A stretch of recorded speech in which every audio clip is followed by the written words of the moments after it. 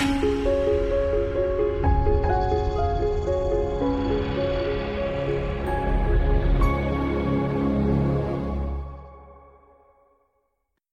this is Jim Fleming, and this is the Stuart Heights Fleming Sunday School Class podcast.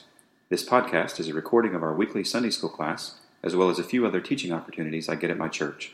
But before you listen further, you may want to go to teachings.jim314.com and download the student and or teacher handouts so you can follow along visually and take some notes. Thanks for listening. Come back often, and feel free to add this podcast to your favorite podcast app or to iTunes. Now let's get to this week's lesson.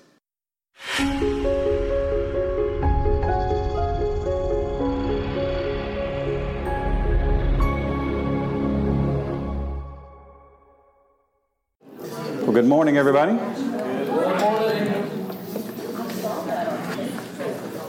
Welcome to this special slimmed-down edition of Sunday School, brought to you by Daylight Savings Time. So, the jokes won't get any better today. That's okay, though. All right, so let's start this morning, like we do each week, with our Scripture Memory Passage Review. So, if anybody's got 1 Corinthians 12 and or 13... Where's Amy? I don't know. I'll call her out on the podcast and then tag her on Facebook. Nice bank shot, Justin. It's my squirrel moment of the day right there. Sorry, he's shooting basketball in the back while you're rehearsing God's Word, so I'll make sure that gets on the podcast too. But he's not on Facebook, so I can't tag him. So that's how I can tag Carrie, though.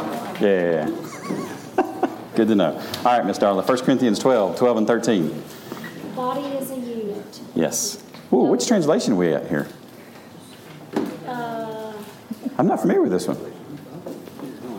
This body is a unit? Yeah, keep going. Sorry. It's the NIV. It's NIV? All right, I didn't learn that one. Okay. Why do you do this to me? I'm sorry. What I really enjoy is that it takes you a couple seconds to figure out I do it every single week. Every single week. Because it changes. Yes, that's right. I love you, and I don't think evil of you, so I don't think you would do that. But apparently... Oh, yeah. Sorry. So... The body is a unit. The body is a unit. Yes. It is made up of many parts. Yes. And though all its parts are many, it forms one body. Yes. So it is with Christ. For we were all baptized into one body by one Spirit. Yes. Whether Jews or Greeks, slaves or free, we were all given the one Spirit to drink. Excellent. I like it. Good job. Wonderful. Well done, Mr. All. All right. So today we are in week 10 of this fifth part of the application of redemption. There are 3 more weeks to go. So we're going to die next week, be gloriously resurrected the week after that, and then union with Christ 2 weeks after Easter. So when I laid this series out, and was deciding where to put things in the year and saw that we died right before Easter, I thought, that is fantastic. That's just perfect timing. So I'm excited about that. So let's review real quick that list on the front side of your handout there, page 19. And for those of you that are new to our class, yes, this is page 19. There's a larger document of all the other notes, and you can go to the website at the bottom of the page, stuartheights.org/Sunday School, and find all that information on the website. So Grudem talks about, Wayne Grudem wrote the book Systematic Theology. That's our textbook for this series. He talked about these different elements of salvation, and we can draw from several different passages where we infer very, very clearly that there's a specific order to the salvation process. And Grudem starts off with common grace, and this is that grace that exists that enables us to be able to even exist and come to know Christ. Then there's election. This is God determining before the foundation of the world that there would be some that would be saved and some that would not be saved. Number 2 is calling. So this is both God reaching out and calling the lost, and our participatory part in this is sharing of the gospel. Number 3 is regeneration. This is that becoming born again. Number 4 is conversion. This is turning from sin to Christ. So that single act that has 2 parts. 5 is justification, the legal declaration. I do it every single time, don't I? The legal declaration of God, whereby He says that we are not guilty. And the secondary component of that, which is just fantastic, right? That we get to have all of Christ's righteousness credited to our account, which is way better than winning the Mega Millions because this will last forever. So this is good. Number 6 is adoption. It's the cherry on top of the milkshake. It is becoming part of God's family. Grudem talks about that he didn't think God had to do this, and I'm sure glad that he did because I've got a heavenly Father because of it. Number 7 is sanctification. This is growing and becoming like Jesus Christ. Last week we looked at the filling in and the baptism in the Holy Spirit, which are not part of salvation. There's not a secondary experience of the baptism in the Holy Spirit that's part of salvation. And then today we look at perseverance. And this is perseverance is the Reformed way to say this. The perseverance of the saints. If you're familiar with Reformed versus non-Reformed theology, that's great. If you're not, that's great. If you grew up in Baptist churches, you might have heard the phrase, the eternal security of the believer. Virtually identical concept. Grudem argues pretty strongly for him in the book against using the phrase eternal security of the believer. I argue against using the term perseverance of the saints because perseverance is hard to spell. So I get it wrong every time. That was a lot funnier in my notes, so you feel free to laugh or not.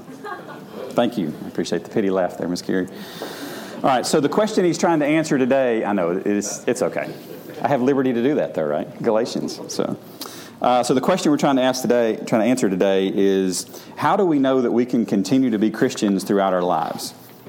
Do we have to worry about that? Are we safe? Are we not safe? What's our perspective on this? So here's how he defines perseverance of the saints. It means that all those who are truly born again will be kept by God's power and will persevere as Christians until the end of their lives, and that only those who persevere until the end have been truly born again. So there's two pieces of it.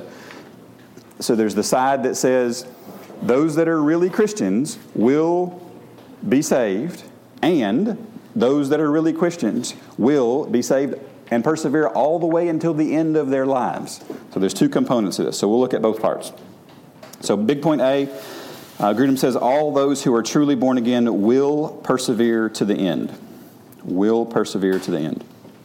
So let's look at John 6, 38 through 40 to start.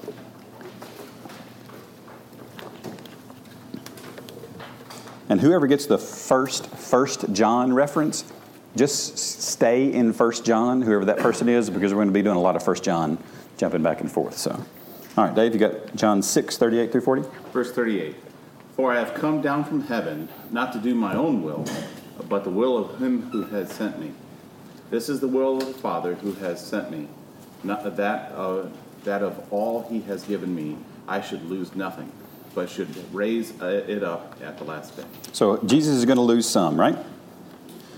Is that what your translation says? He's going to lose a little? Yep. Like rounding at the edges, we're going to lose some? Is that what your translation says? He's going to lose a little? How much is he going to lose? None. Like 0 is how much he's going to lose, which is fantastic for us. Because if I served a God who even occasionally lost, then I have a problem. But I serve a God who always wins. Even on the day when he died, he won. That's pretty cool. That's pretty cool. So let's look at John 10, 27 through 29. So a couple pages over. My sheep hear my voice, and I know them, and they follow me. And I give unto them eternal life, and they shall never perish, neither shall any man pluck them out of my hand. My Father which gave them me is greater than all, and no man is able to pluck them out of my Father's hand. So who has to do the plucking to get us out of Jesus' hands and God's hands? No man can. Nobody, right? Yeah, so he's going to win, and nobody can pull us out of his hands. I'm feeling pretty secure at this point. Right? Let's keep going. John 3:36. A couple pages back. He who believes in the Son has everlasting life, and he who does not believe in the Son shall not see life, but the wrath of God abides on him. Absolutely. So look at your translations. What do you have for that word everlasting? So I got one that says everlasting, John 3:36. Anybody else? Eternal. Eternal. Anybody else?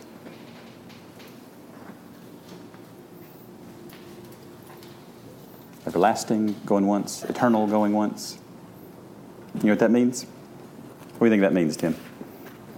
Everlasting. Yeah, this is not rocket science, right? This is pretty straightforward. Eternal means eternal. Everlasting means everlasting. Romans 8:30. Romans 8:30. Therefore now no condemnation to those who are in Christ. 8:30. Oh, 8:30. Yeah, I skipped To one. those whom he predestined, he also called. And those whom he called, he also justified. And those whom he justified, he also glorified. Didn't skip a beat. Just skimmed. I watched your eyes. Your eyes went, oh, okay. Watch me, guys. His eyes went, oh. And he looked down. And not at what he was looking at. There's the page in his head where he's reading this off of. So that was, I wasn't ready for that. That was pretty cool. So that's the mic drop right there, right? So he called, and the ends with glorified. So if he called you, he's going to finish it. So he never loses. We can't be plucked out of his hand. And if he starts it, he's going to finish it. Now, I don't know if you guys went to school with anybody that was a bully, but at our school, in middle school, we had a kid that his big phrase was, if you start something with me, I will finish it. You guys ever heard this on the schoolyard? Oh, yeah. All right, so I think most of you all know my son, Caleb. Caleb is 11. He'll be 12 next month, and Caleb weighs 65 pounds. On a good day, he weighs 65 pounds. Caleb is actually bigger than I was when I was his age. Scrawny, piddly, nothing. As a freshman in high school, I was 6'1", 115. Awful. Like, scary. Feed the boy. Call the United Nations. There's something wrong. There's war crimes that have been committed. It was bad. And I decided in my infinite wisdom that when I was in the 8th grade that I had had enough of this guy that was saying, if you start it, I will finish it. Because he kept fouling me in the pickup game in basketball. And he wouldn't, we called our own fouls, and I'd call a foul. I didn't foul you. Yeah, you did. And don't do it again. Oh, if you start something, this kid's a foot taller than I am. If you start something with me, I'm going to finish it. All right. He did it again. I said, don't do it again. He did it again. And the third time, I popped him right in the nose and bloodied his nose. And then he realized I had bloodied his nose. And what I found in that millisecond is that I was wholly and completely ill-equipped to handle with what was about to happen next. But my friends were completely able to handle what happened next, because 4 of them jumped on him, and that was my first spanking in a public school. I got 3 licks for that, and found out that I had a whole lot of friends, which was kind of cool. And I was also a marked man for the rest of that school year, and had to make sure I didn't do anything stupid, but I had some friends that were ready for that. But they had my back with if somebody starts something, they will finish it. And God has our back infinitely more comprehensive than that. So let's go to 1 Peter 1, 3, 4, and 5. It's the only fight I've ever been in, by the way. I like to watch a lot of them, but... Is that when you bring all of us? Yeah, that's right. Yeah. This is the reason we go in groups to UFC events. 1 Peter 1, 3, 4, and 5. You laugh. Tim, you got it? Yes. Awesome. Blessed be the God and Father of our Lord Jesus Christ. According to his great mercy, he has caused us to be born again to a living hope through the resurrection of Jesus Christ from the dead, to an inheritance that is imperishable, undefiled, and unfading, kept in heaven for you. Kept in heaven. Anybody else have a different translation there for that word kept?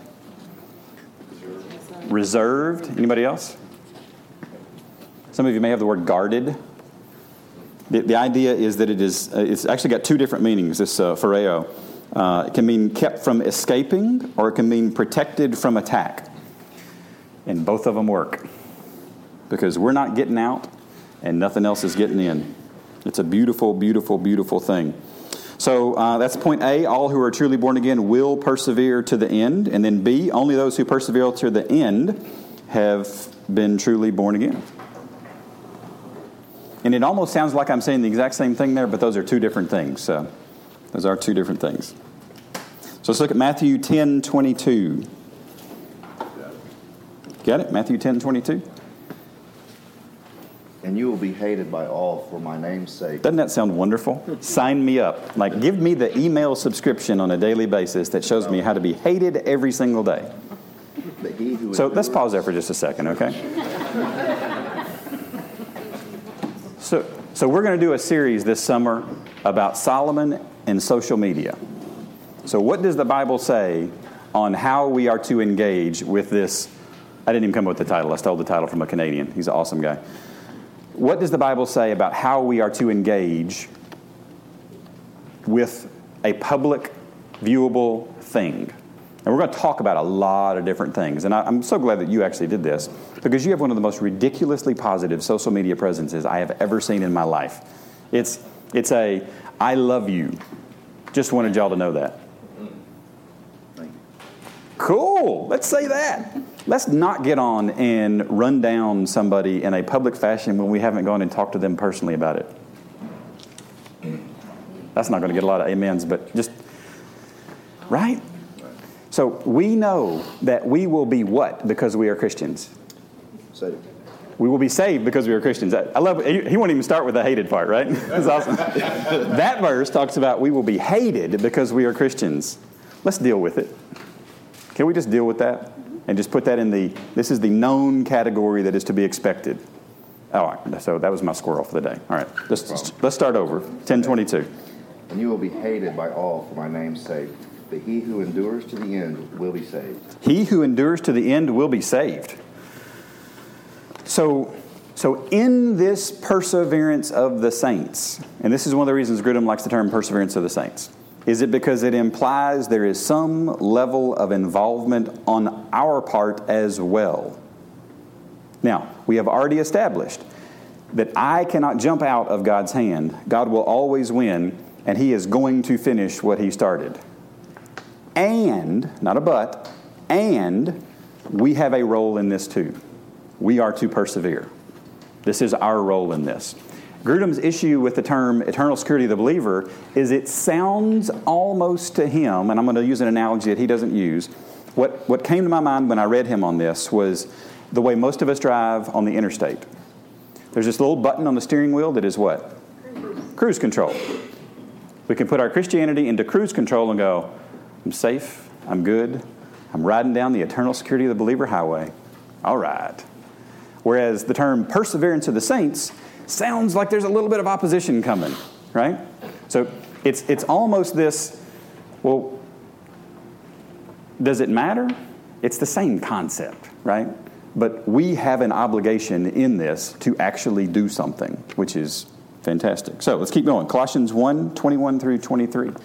Now we went verse by verse through Colossians a few months ago.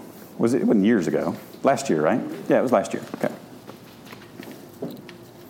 And I actually talked about this text quite a bit. So Colossians 1:21, 22, and 23.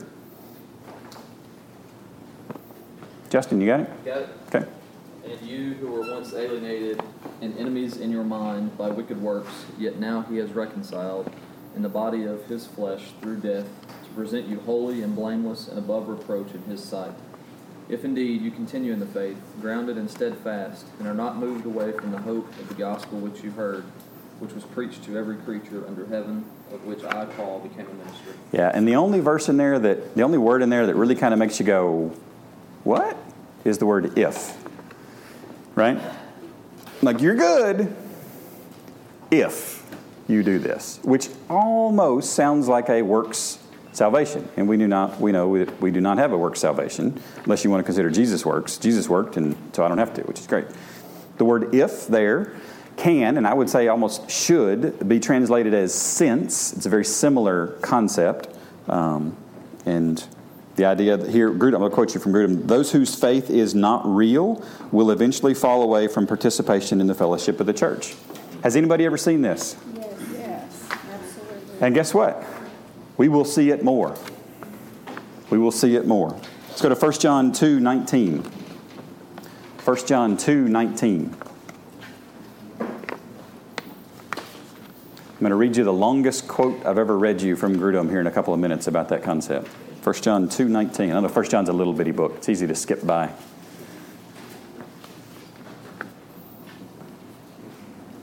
Got it, Mitch? Excellent. All right, so you're my 1 John guy, all right?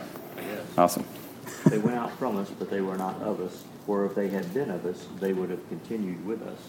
But they went out that they might be made manifest, that none of them were with us. So read that again for me, because there's a lot of clauses in there. They went out from us, but they were not of us. For if they had been of us, they would have continued with us. But they went out that they might be made manifest, that none of them were of us. So the proof, can I rephrase it a certain way? The proof of my Christianity is not today. It is at the end of my life, when I have either been found faithful or not faithful.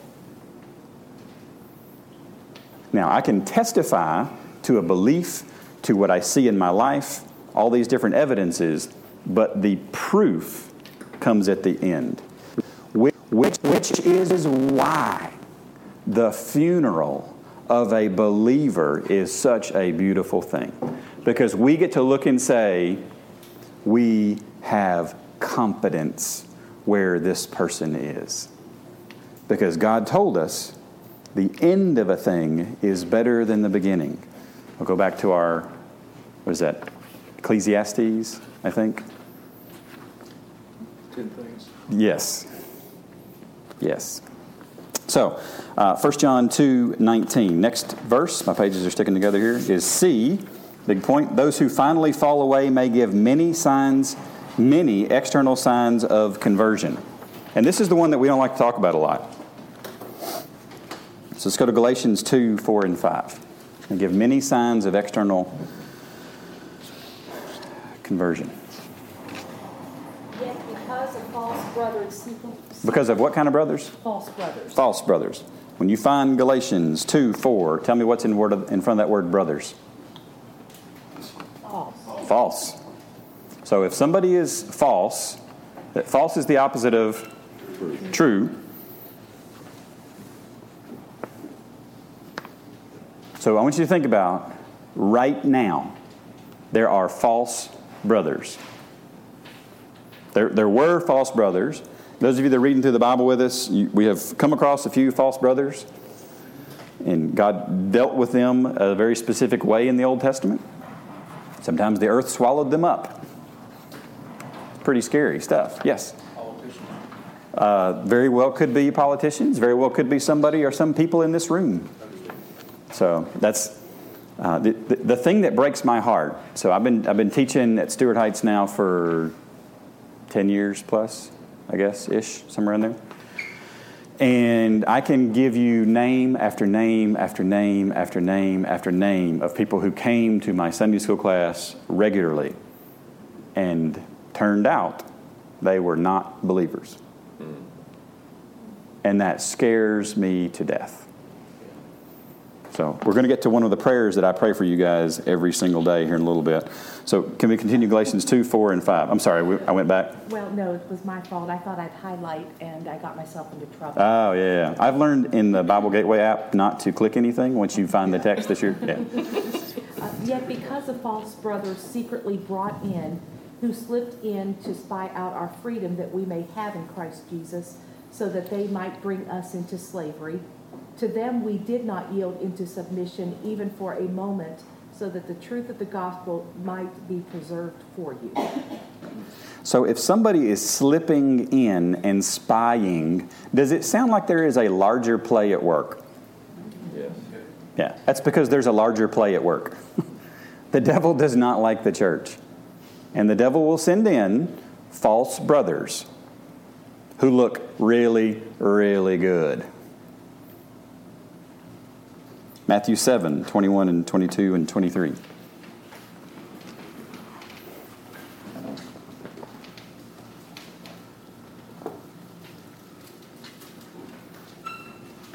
You got it? Excellent. Not everyone who says to me, Lord, Lord, shall enter the kingdom of heaven, but he who does the will of my Father in heaven. Many will say to me in that day, Lord, Lord, Have we not prophesied in your name, cast out demons in your name, and done many wonders in your name? And then I will declare to them, I never knew you. Depart from me, you who practice lawlessness. So Jesus is giving us a description of these false brethren here. So they prophesied. That sounds really impressive, doesn't it? They cast out demons. I've never cast out a demon.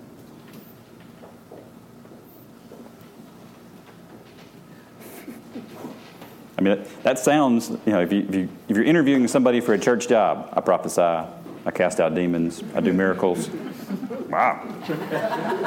Gee. Sounds like we got a 100% vote right here. I mean, come on, right? And Jesus says, I never knew you. And that's scary. That is absolutely scary. Mark 4, 5 and 6. This is a parable about the sower. So we're going to read just the parts about the stony ground, 5 and 6, and then 16 and 17. Some fell on stony ground where it did not have much earth, and immediately it sprang up because it had no depth of earth. But when the sun was up, it was scorched, and because it had no root, it withered away. And then 16 and 17. Verse 16, these likewise are the ones sown on stony ground, who, when they hear the word, immediately received it with gladness, and they have no root in themselves, and so endure only for a time. Afterward, when tribulation or persecution arises of the world's sake, immediately they stumble. So Jesus is telling us there will be people that we see and we know that look really flashy for a very short period of time. Sparkler Christianity.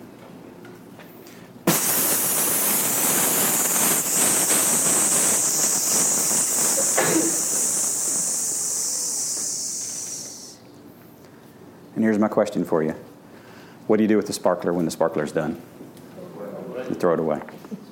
Because they're fun to watch for a little while. They're fun to watch. They're fizzy and they're sparkly and they're bright and they're shiny.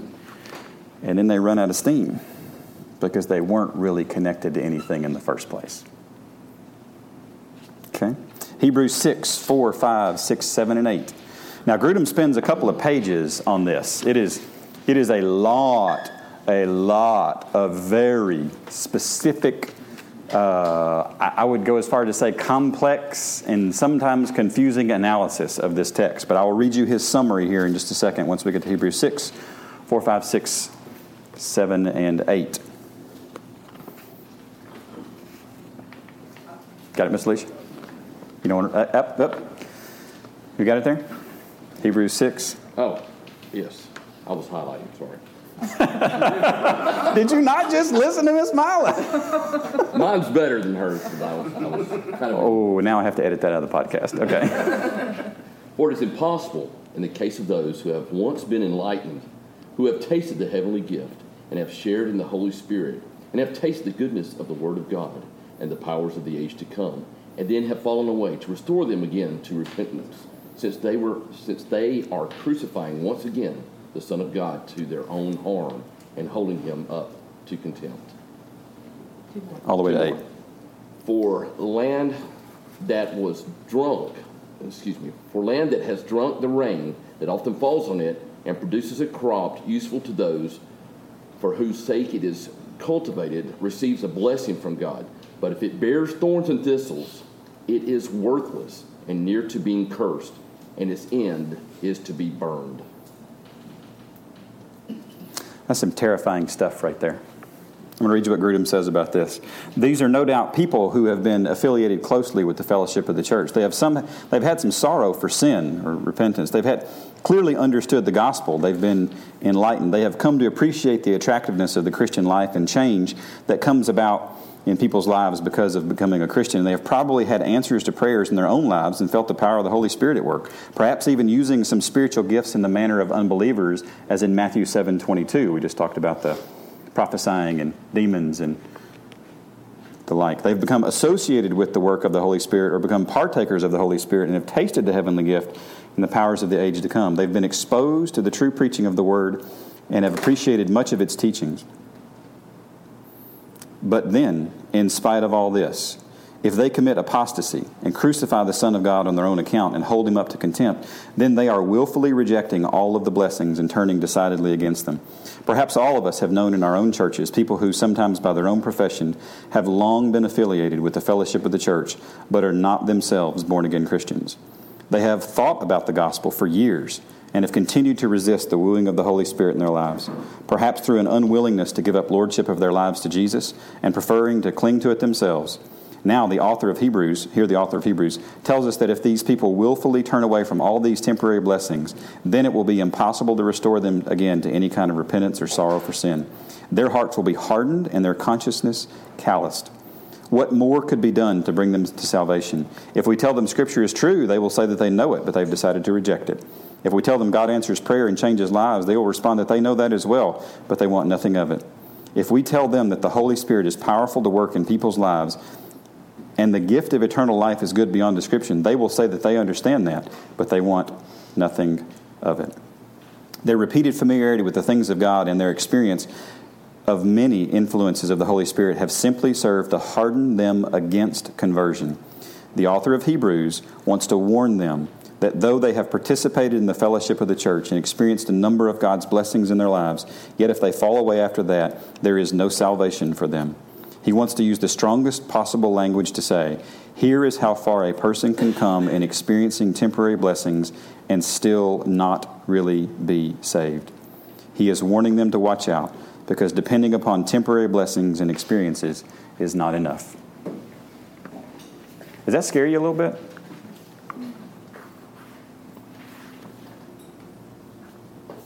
Hebrews 10, 26 through 31. This one will really scare you. Hebrews 10. All right. For if we sin willfully after we have received the knowledge of the truth, there no longer remains a sacrifice for sins, but a certain fearful expectation of judgment and fiery indignation which will devour the adversaries. Anyone who has rejected Moses' law dies without mercy on the testimony of 2 or 3 witnesses. Of how much worse punishment do you suppose will he be thought worthy who has trampled the Son of God underfoot, counted the blood of the covenant by which he was sanctified a common thing, and insulted the Spirit of grace? For we know him who said, vengeance is mine, I will repay, says the Lord.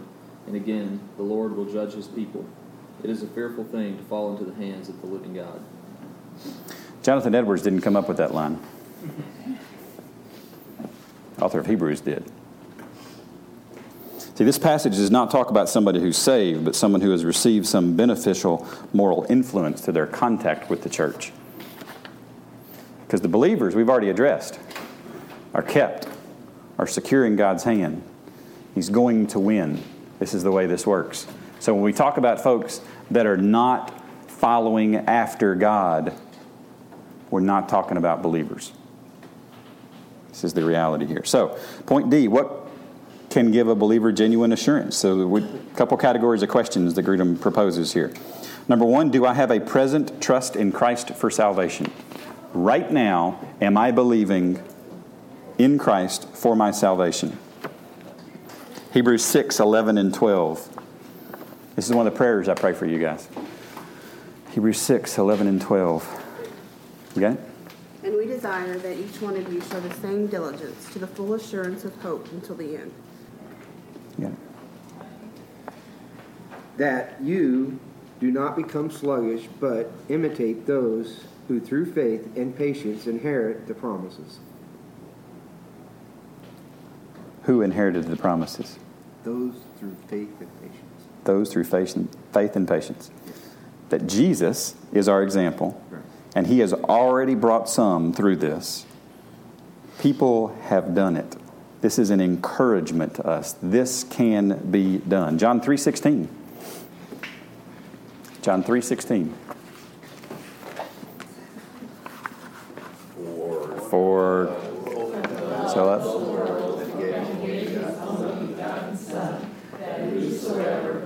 Whoop! Stop. That whosoever what? Believeth in him. Believeth. You know how else you could translate that?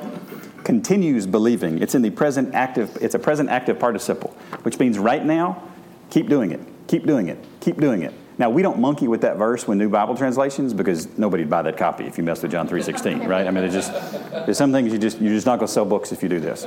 But you could write this, whoever continues believing in him. See, my Christianity is about today.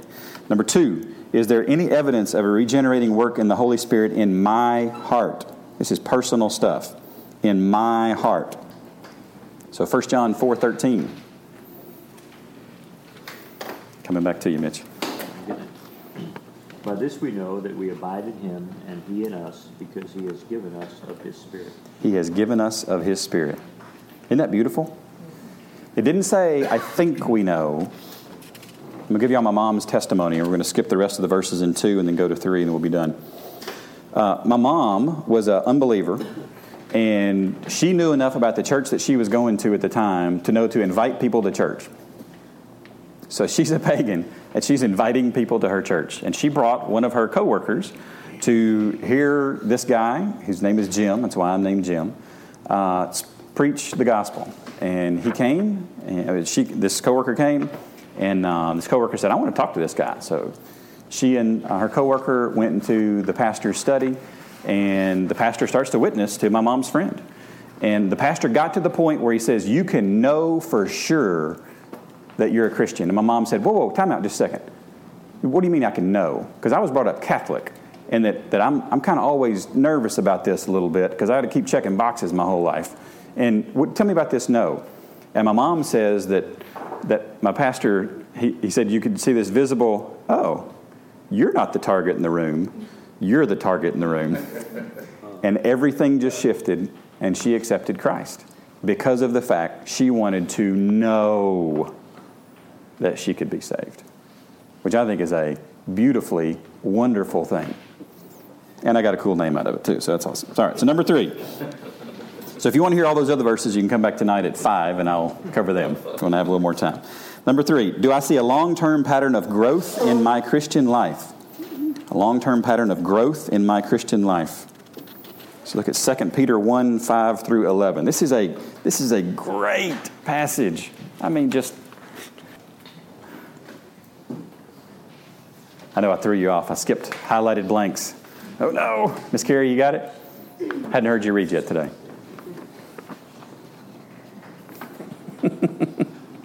For this very reason, make every effort to supplement your faith with virtue.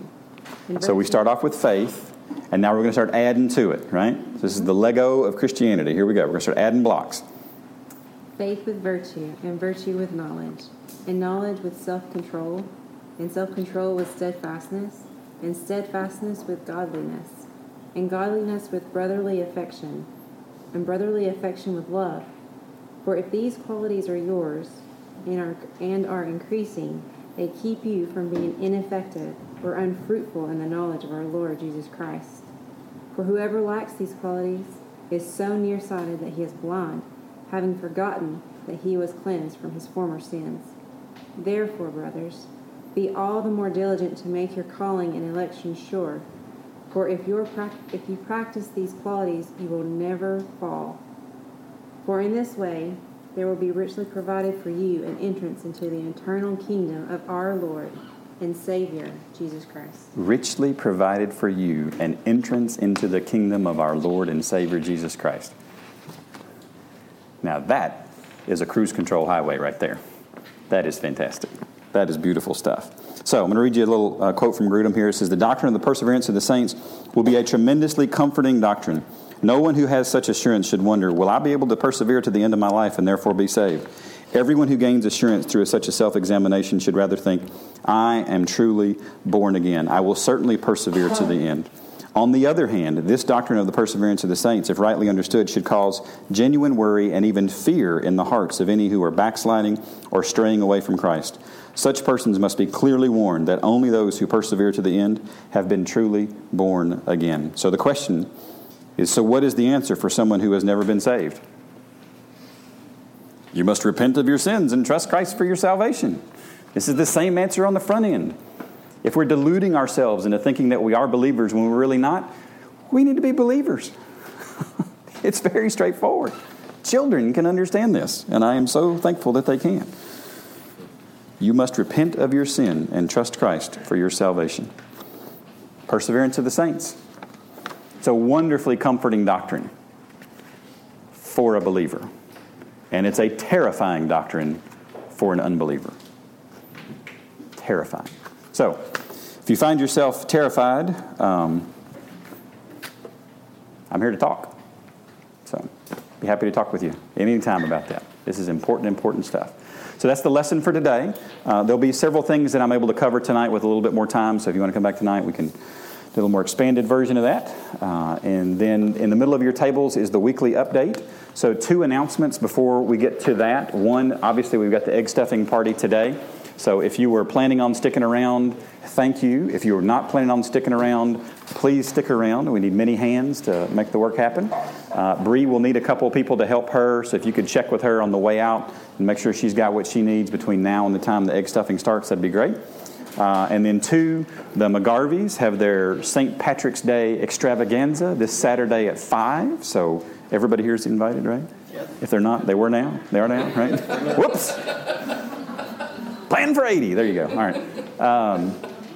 So it's always a blast. It's a lot of fun. I would strongly encourage you to do that. I think there's a Facebook group for that too. So with directions to their house, so Sean can give you directions to his place if you're interested in that. This Friday at Saturday at 5. Leave it to me to mess up the announcements. So that weekly update in the middle of the table. Make sure your name is at the bottom of that you were here. That's how we do attendance. And then if you've got any prayer requests, write those down. Pray over those as a table, and then you are dismissed. Thanks for coming to Sunday school today.